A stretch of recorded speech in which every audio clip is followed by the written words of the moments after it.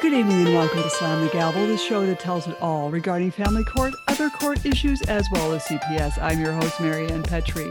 I have a return guest on. I have Tony Strebe.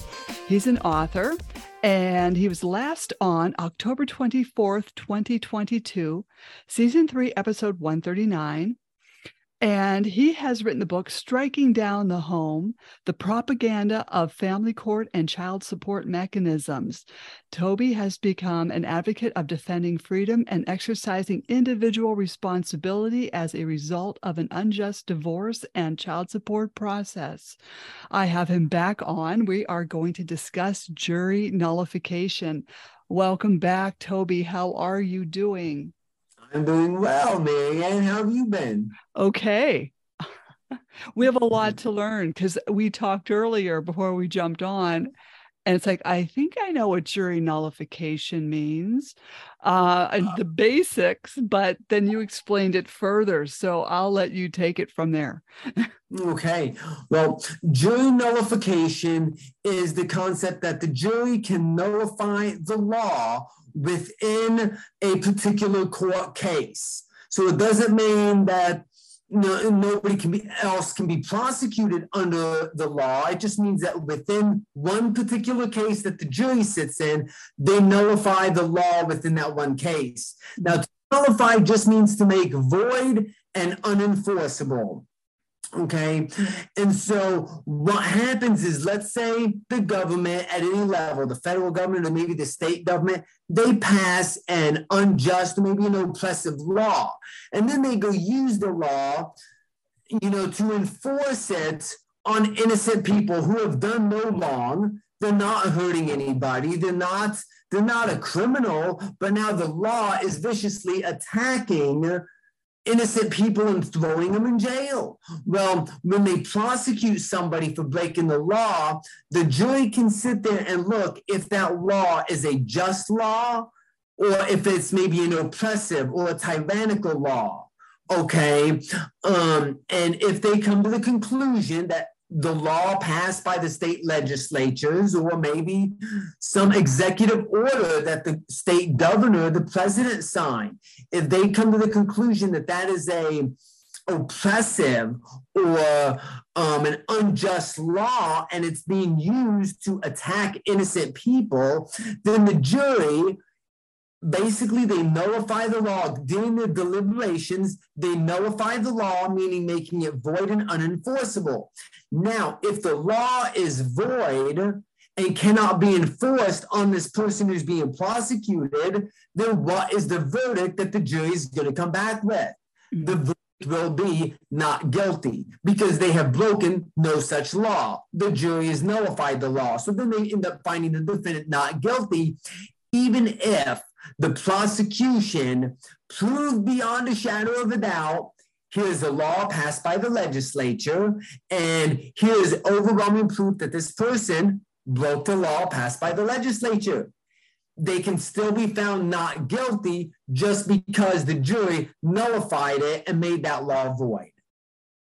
Oh, that is interesting. So it seems these states have this nullification, and each state could nullify whatever law they want. Yeah, states also have the power, and that's the interesting thing about how the founders created our republic when they formed it. Each state also has the power of nullification over the federal government.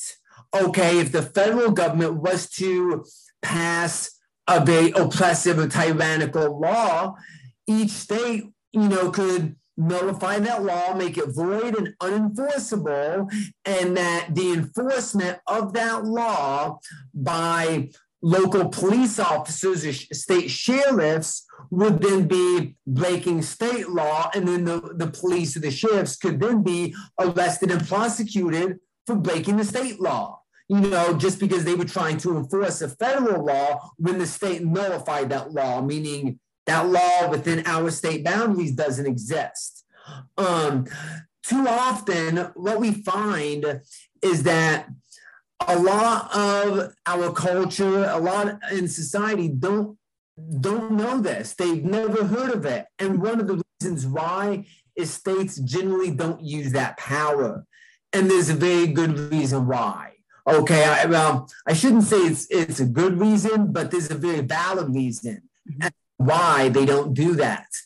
It is called that the federal government funds the states through its welfare system. Basically, the federal government funds the states. You know, there's so much money that comes from the federal government to the states. I know there was a point where Texas went to nullify some federal statutes when the federal government was starting to go overboard with their TSA personnel in airports. And they were going on this rampage like, man, old ladies need to be stripped, little children need to be stripped because they're going to try blowing up airplanes. You know? And it got so bad it was literally, the people were going to the airport to fly on airplanes, and it was everything just short of rape. And so Texas went to nullify the law, saying, okay, you've gone too far. You've gone overboard. You're not protecting the people on these airplanes. You're violating the civil liberties. You're doing everything to take away these people's rights. So they went to go nullify the law. Well, when they did that, the federal government come back and said, if you nullify our law, we're going to cut your funding. Now, that's going to create a domino effect. Okay, a lot of people, if you know anybody who's on government support, government welfare, various different benefits through the state, that money is not all collected through the state. Okay, that money is given by the federal government to then dispense to the people in the welfare program. So what happens is if the federal government cuts their funding, what else has to get cut? People on food stamps, it gets cut.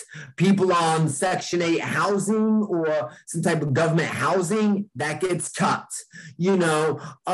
Various different welfare programs, it gets cut because the money is not being paid to the individual by the state. It comes through the federal government to the state, to the individual. And so because of that, states tend to not go up against the federal government because they need that funding. And the people, they would not understand what was going on. You know what I'm saying? All they would know is my state of New York or my state of Tennessee or whatever state did that, well, they cut my welfare. Now I can't live and they won't feed my children, and they just get all hostile. And, they would view it as this state did it, And so, and to them, if their state's doing that to them, what are the people going to do? Throw out their governor, throw out the legislatures. They put new people in there that can reinstate their welfare programs, and which means to have welfare reinstated or to keep welfare going, you have to do what the federal government says. And so it's very much a concept that most people don't know of. In fact, even juries, it used to be when a jury sat on a criminal case, there used to be a point on every single case, even if the case was a murder case. Now, nobody in their right mind would say, oh, murder is an unjust law. People should be allowed to murder. Let's find a person not guilty. Most people would never do that. But it didn't change the fact that every time a jury sat on a case, the judge was required by law to inform the jury of their responsibility and their power of nullification. Okay, that has since stopped. They don't do that anymore because if the government wants to oppress people, if the government wants to throw innocent people in prison, they can't have the jury finding them not guilty. Now, can they?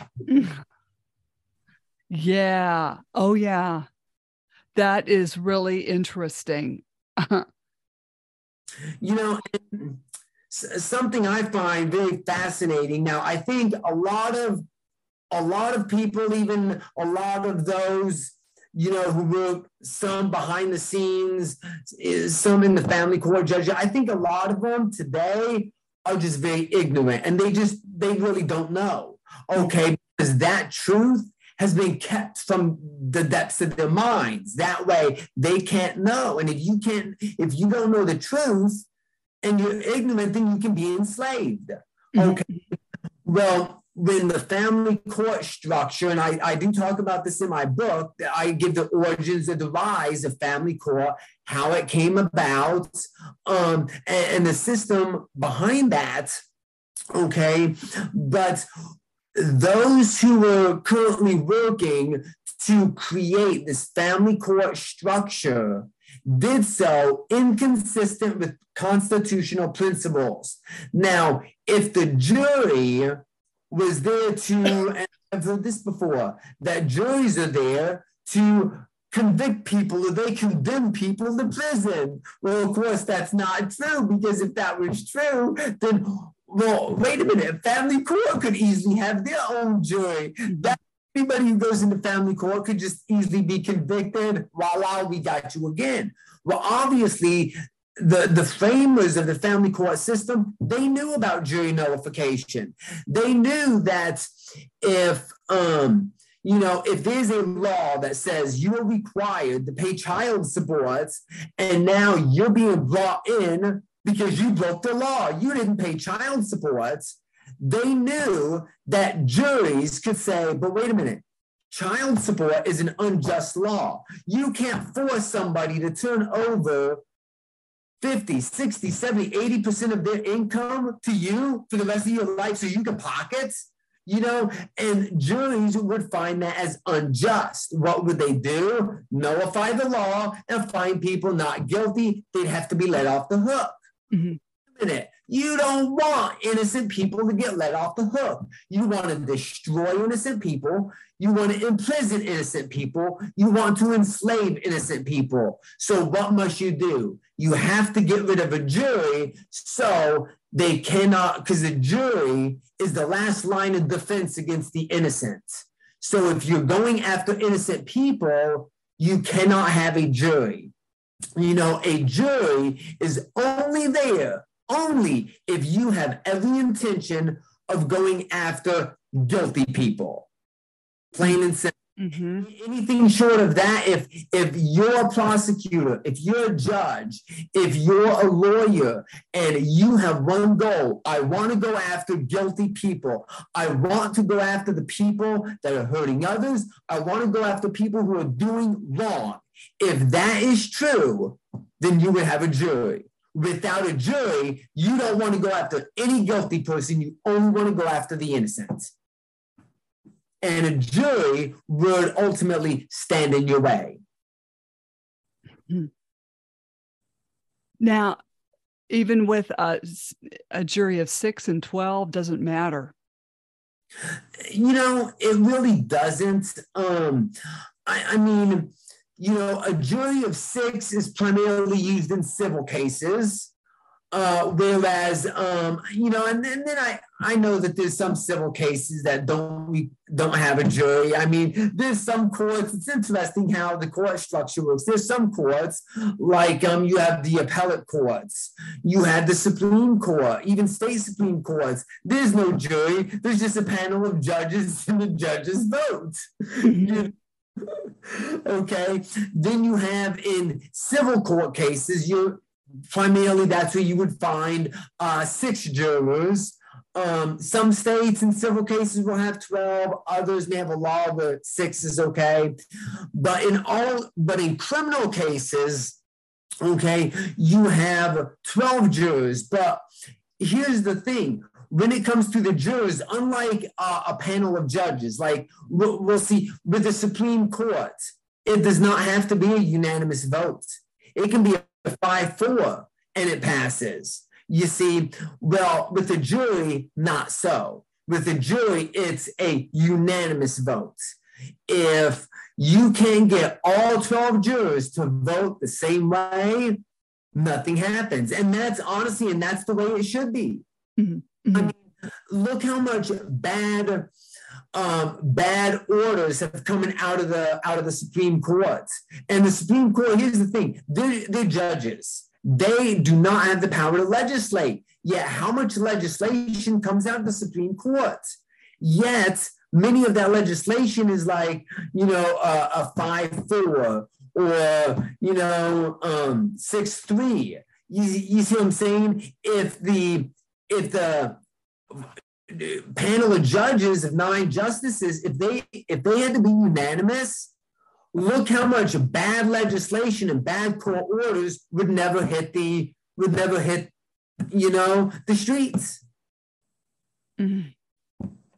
Well, parents want, juries in the family court, but it's never going to happen unless we get rid of family court, abolish it, and take everything down to the civil court.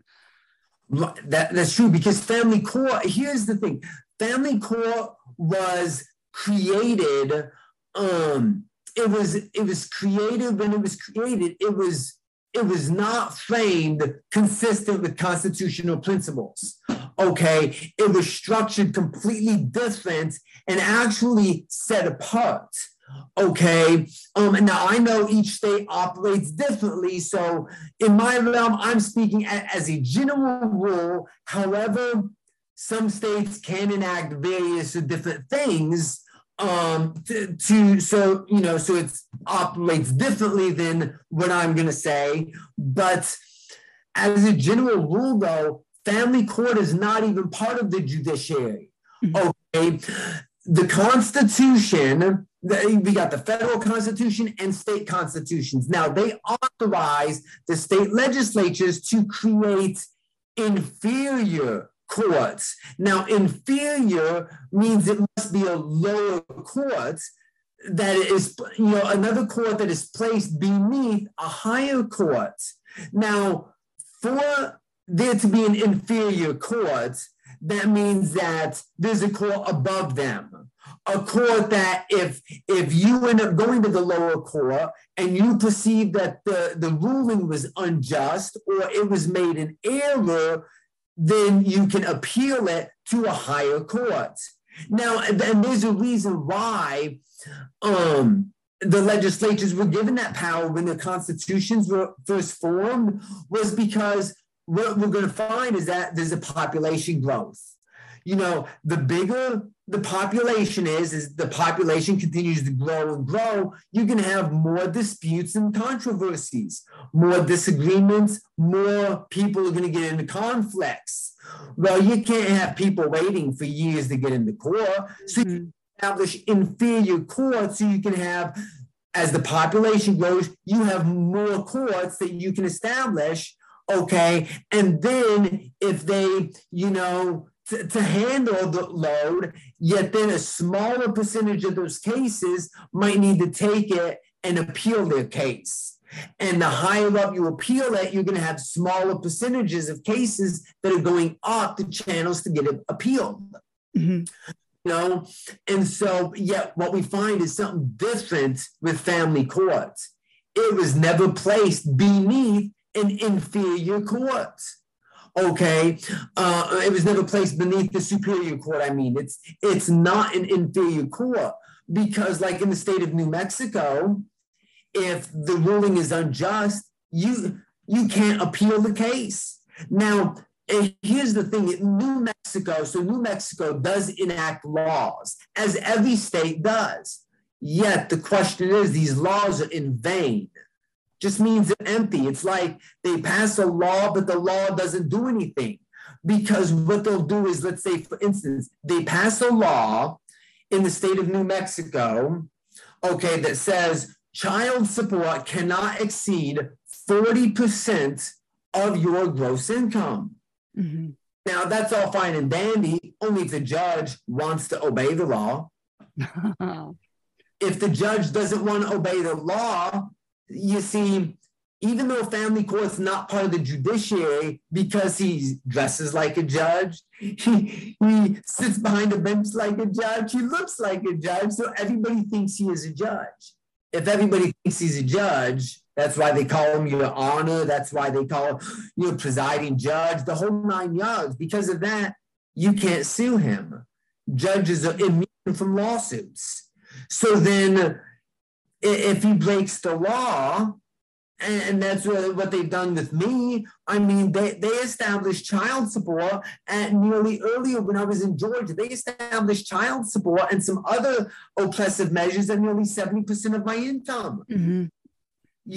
Well, of course, right away, I didn't stay there. I couldn't, because I could not support myself when they were garnishing 70% of my wages, and leaving me with 30% to live on. So what happens is then they would throw me out of work that way because of that oppression, and then turn right around and say, now we're going to tack it on the back child support. Now you're even farther in debt. Yes, that's what they did to me too. Yeah, and if they don't, and although, here's the thing, although legally, you can go after the child support division, you're hard-pressed to find an attorney that will go after the child support division, because of all the lies and deception. You know what I'm saying? Yes. I mean, they'll slander the attorney. Man, they're attacking the child support. That means that they don't want to support their children. They're trying to stiff people with their responsibility. All the lies spew out, and people get slandered. And when you can turn, when you can do a simple lie saying, hey, he created these children, he's responsible to support them. Who's going to say, no, he's not? He can knock up as many women as he wants and bail out on them if he chooses to. Who's going to say that? Nobody. Okay, and if nobody's willing to say stuff like that, or if nobody's willing to debunk the lies behind it, now all of a sudden that one lie can turn 330 million Americans against one person. Mm-hmm. Is that not mob rule? To have an entire nation attack just one person. They do it. Yes. And it's like, well, wait a minute. I mean, compare that. Do you really think it would be fair if like 20 men ganged up on some 5-year-old girl and think, oh, that's perfectly fair for her. They all should just take their turns and beat her until she's dead. Mm-hmm. You would think, really, those men are so weak, they can't even pick on somebody their own age, their size, their own strength. Come on, you have to get 20 men against one 5-year-old girl? Mm-hmm. Really? You see what I'm saying? What does that show? It shows their weakness. Mm-hmm. That's why they're scared to go after somebody their own size, somebody that can defend themselves. So they go after those who cannot defend themselves. And that's what this is like. Really? You're going to have an entire nation of people, 330 million people go after one person? Mm-hmm. Yet they do. And they do so through their propaganda. Every time they send a court order to your employer for wage garnishments, to driver's license, what are they doing? They're lying to every single person and having those people retaliate against you. Oh, yes. Yes. They were taking 65% out of my check. Yeah. And really, you were very hard pressed to actually find somebody stand up and say, no, I'm not going to do it. Mm-hmm. You're going to really be hard pressed. I mean, here's the thing, even in the state of New Mexico, well, I had been in one of the letters that they had sent me. Okay, it was about they ordered wage garnishments, things like that. Now, in the letter, that they never stated that the employer would be punished or the federal government would come and shut them down if they refused to garnish your wages. They didn't say anything like that. But rather they said, if your employer refuses to garnish your wages, you're still responsible to pay. You see what I'm saying?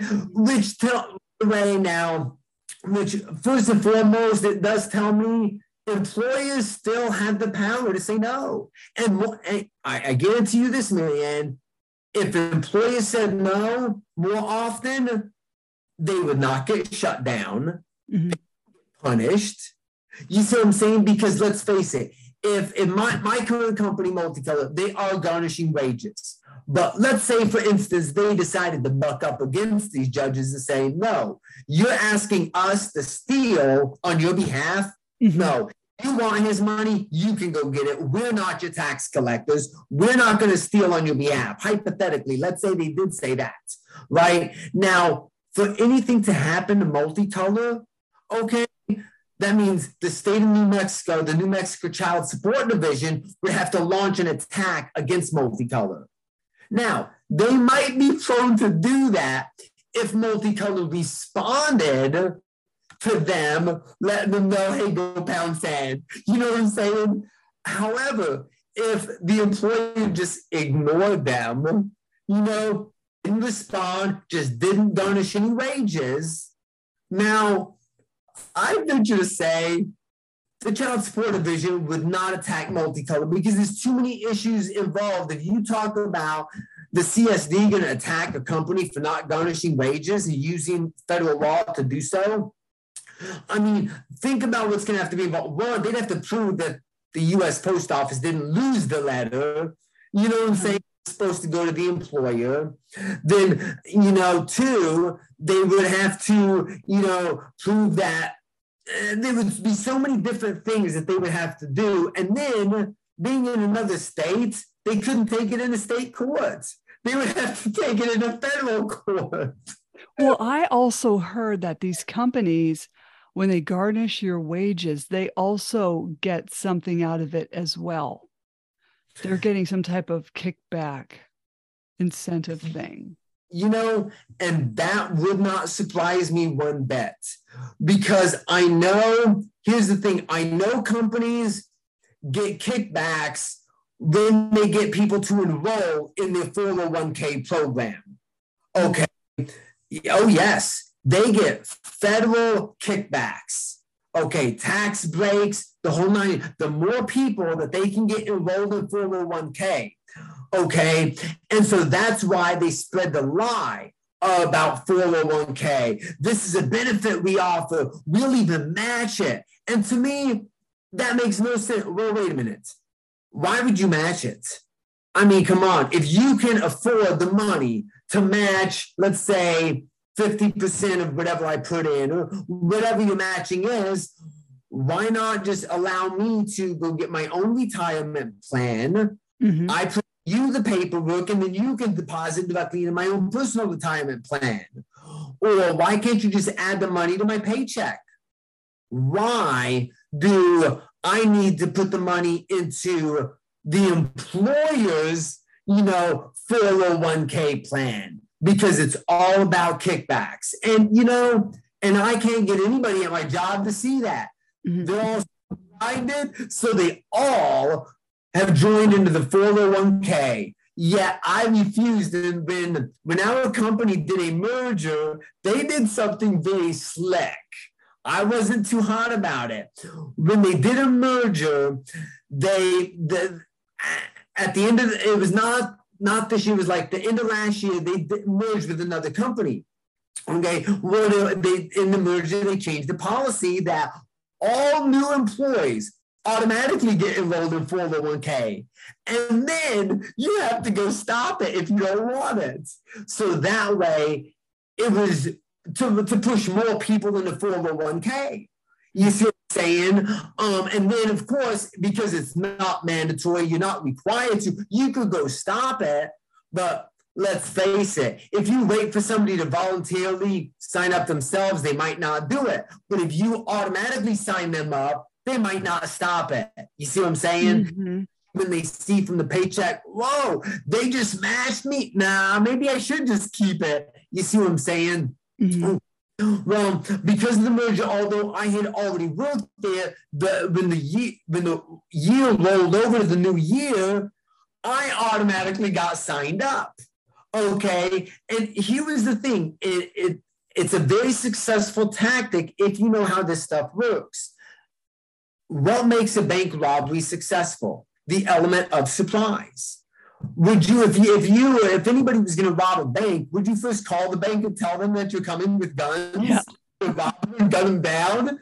Of course not. No. It would be the element of supplies. They can't know you're doing it until you do it.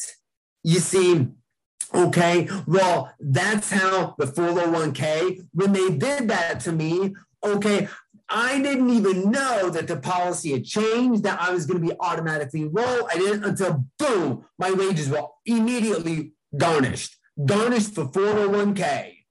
Boy, I was livid. No. Of course, I found out the policy and what I had to do to stop it. But that took a little bit of research trying to figure out how to stop it. Mm-hmm, mm-hmm. I got it stopped after they garnished my wages twice. Two times, okay, then I finally got it stopped, but what made it effective was the element of supplies. That's how, and that's how child support works, okay? When employees, I've noticed this, when employees garnish wages for child support, they never, well, I should say with me, none of my employees did this with me. They never went to me and told me, Toby, we received the child support order. We just want to let you know we're going to start garnishing your wages, and this is the date that it's going to take effective, okay? They've never done that. Mm-mm. They do that because what if I get mad at them and quit? How can they garnish wages if I quit? Mm-hmm. See what I'm saying? So it's automatically, we won't tell him what we're fixing to do to him. You see, you don't know until the paycheck comes and boom, the wages are gone. Mm-hmm. The element of supplies. Oh, yes. Yeah. And it's a shocker. Yeah. Oh, it's horrible. Horrible, corruption that has got to stop. Yeah. Oh. Yeah. I mean, there's people living in cars and because of this. Right. Pete. Yeah, well, I'm reminded of the scripture that tells us, Paul tells us in I can't remember where it's at now, but Paul tells us in the scriptures, it's the love of money that's the root of all evil, and unless you understand how the political environment is taking place in the U.S. and even on a global scale, unless you understand how that all works, you generally don't understand how is the love of money the root of all evil. You know what I'm saying? I mean, when one studies history, they learn that the Bolshevik Revolution caused Lenin and then his successor Stalin to rise to power and murder millions of people through starvation. Guess what? That Bolshevik Revolution was funded by our Wall Street financiers, bankers. Okay, FDR and his New Deal, FDR's rise to power and all the socialism he implemented in the U.S., he was funded by Wall Street. Hitler's rise to power, Hitler was funded by Wall Street. We have, the child support division is nothing but a system that plunders people, steals. It's nothing but a bank robbery. I venture to say, the people that work for the child support division, they're probably going to have to give a higher account to God. Oh, yeah. All the robbery that they've committed because, at least the bank robber doesn't try to make themselves think that they're your best friends. They're looking out for you. A bank robber will come straight up, or any robber for that matter, he'll come straight up and let you know, I'm a robber and I'm going to steal from you. The child support division, they do that. They rob you and steal from you, but claim, oh, it's for the good of your children. It's for the good of this. It's for the good of that. And they aren't held accountable for it. Well, get this, Toby. I was in a child support conference. It was about 2 years ago. And we were waiting because my ex would not give up his 1044, 1099 on an international patent. So, couldn't get anything out of that. But as we were waiting, and he just refused to give all this information up, the girl had to go talk to her boss and say, she's a pro se litigant. She's allowed to have your information. He still wouldn't give it. But as we were waiting, the one time that she went down the hall, the conference officer said to me, "I know why you got your kids taken away from you." And I said, "Right, through legal kidnapping via false accusations." And she just looked at me. And I said, "You do know he's versing me." And she goes, "What does that mean?" I said, I pointed to him, "is versing me." Then she goes, "Oh, this is how stupid they are. They can't even run their figures right. The judge can't run the figures right." Right. So you're going in there and you're getting insulted at the same time. Right. Yeah. Yeah. Oh yeah. Yeah, it happens. And I just, I feel bad for these people because they don't even realize that they are pawns, that they're being used to create the most horrific destruction that America has ever known. Oh, you're right. Yes. And it's a shame, that these people, and they don't even, it's sad because they don't even know what they're doing. Now they think they do, what I'm saying? They think they know what they're doing, but they don't. They're deceived. Yeah, they have a higher judge to answer to later on. That they do.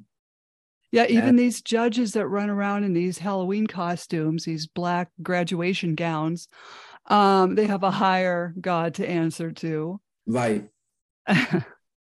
I mean, hey, you and I can buy a black graduation gown and pretend we're judges. Why not? I hear some of these judges' robes are over $300 and some, but they can pay that. But what they're going to pay when they meet God is another story. Oh man, that I definitely would not want to be standing in their shoes. No. And I mean, and here's the thing, God's not going to hold them guiltless just because they were deceived. I'm sorry, if I lie to you and you do something very destructive, or maybe you commit murder because you thought it was self-defense because I told you somebody was after you who's not after you, so you went and just knocked them off or something. You know what I'm saying? God's not going to hold you guiltless. Oh, well, you didn't know, so it's okay. Oh, no. You committed murder even if you convinced yourself that it was self-defense. Mm-hmm. You know what I'm saying? Yeah. It's you might get away with it on this earth, but not on the next plane. Oh, there's a lot of truth to that. Yes. Hey, how can people reach you if they have any questions about this podcast? Well, they can get a hold of me by, the easiest way would just be to email me. My email address is, they can email either Toby@strikingdownthehome.com, or they can email me at strikingdownthehome@protonmail.com. Okay, at Proton. Okay. All righty. Well, I'm going to have you back on again because you just know so much about this. It's so fascinating. Right. I'm so glad to got your book, and that your book is fabulous. So hey, don't jump off. Slam the Gavel is a podcast to help the public understand what really goes on in these family courtrooms. I'm your host, Marianne Petrie, author of Dismantling Family Court Corruption, Why Taking the Kids Was Not Enough, and Cry Out for Justice, Poems of Truth. Please join us again here in the future with Toby Strebe, book author, and other exciting guests. And you can find his book on Amazon. Thank you.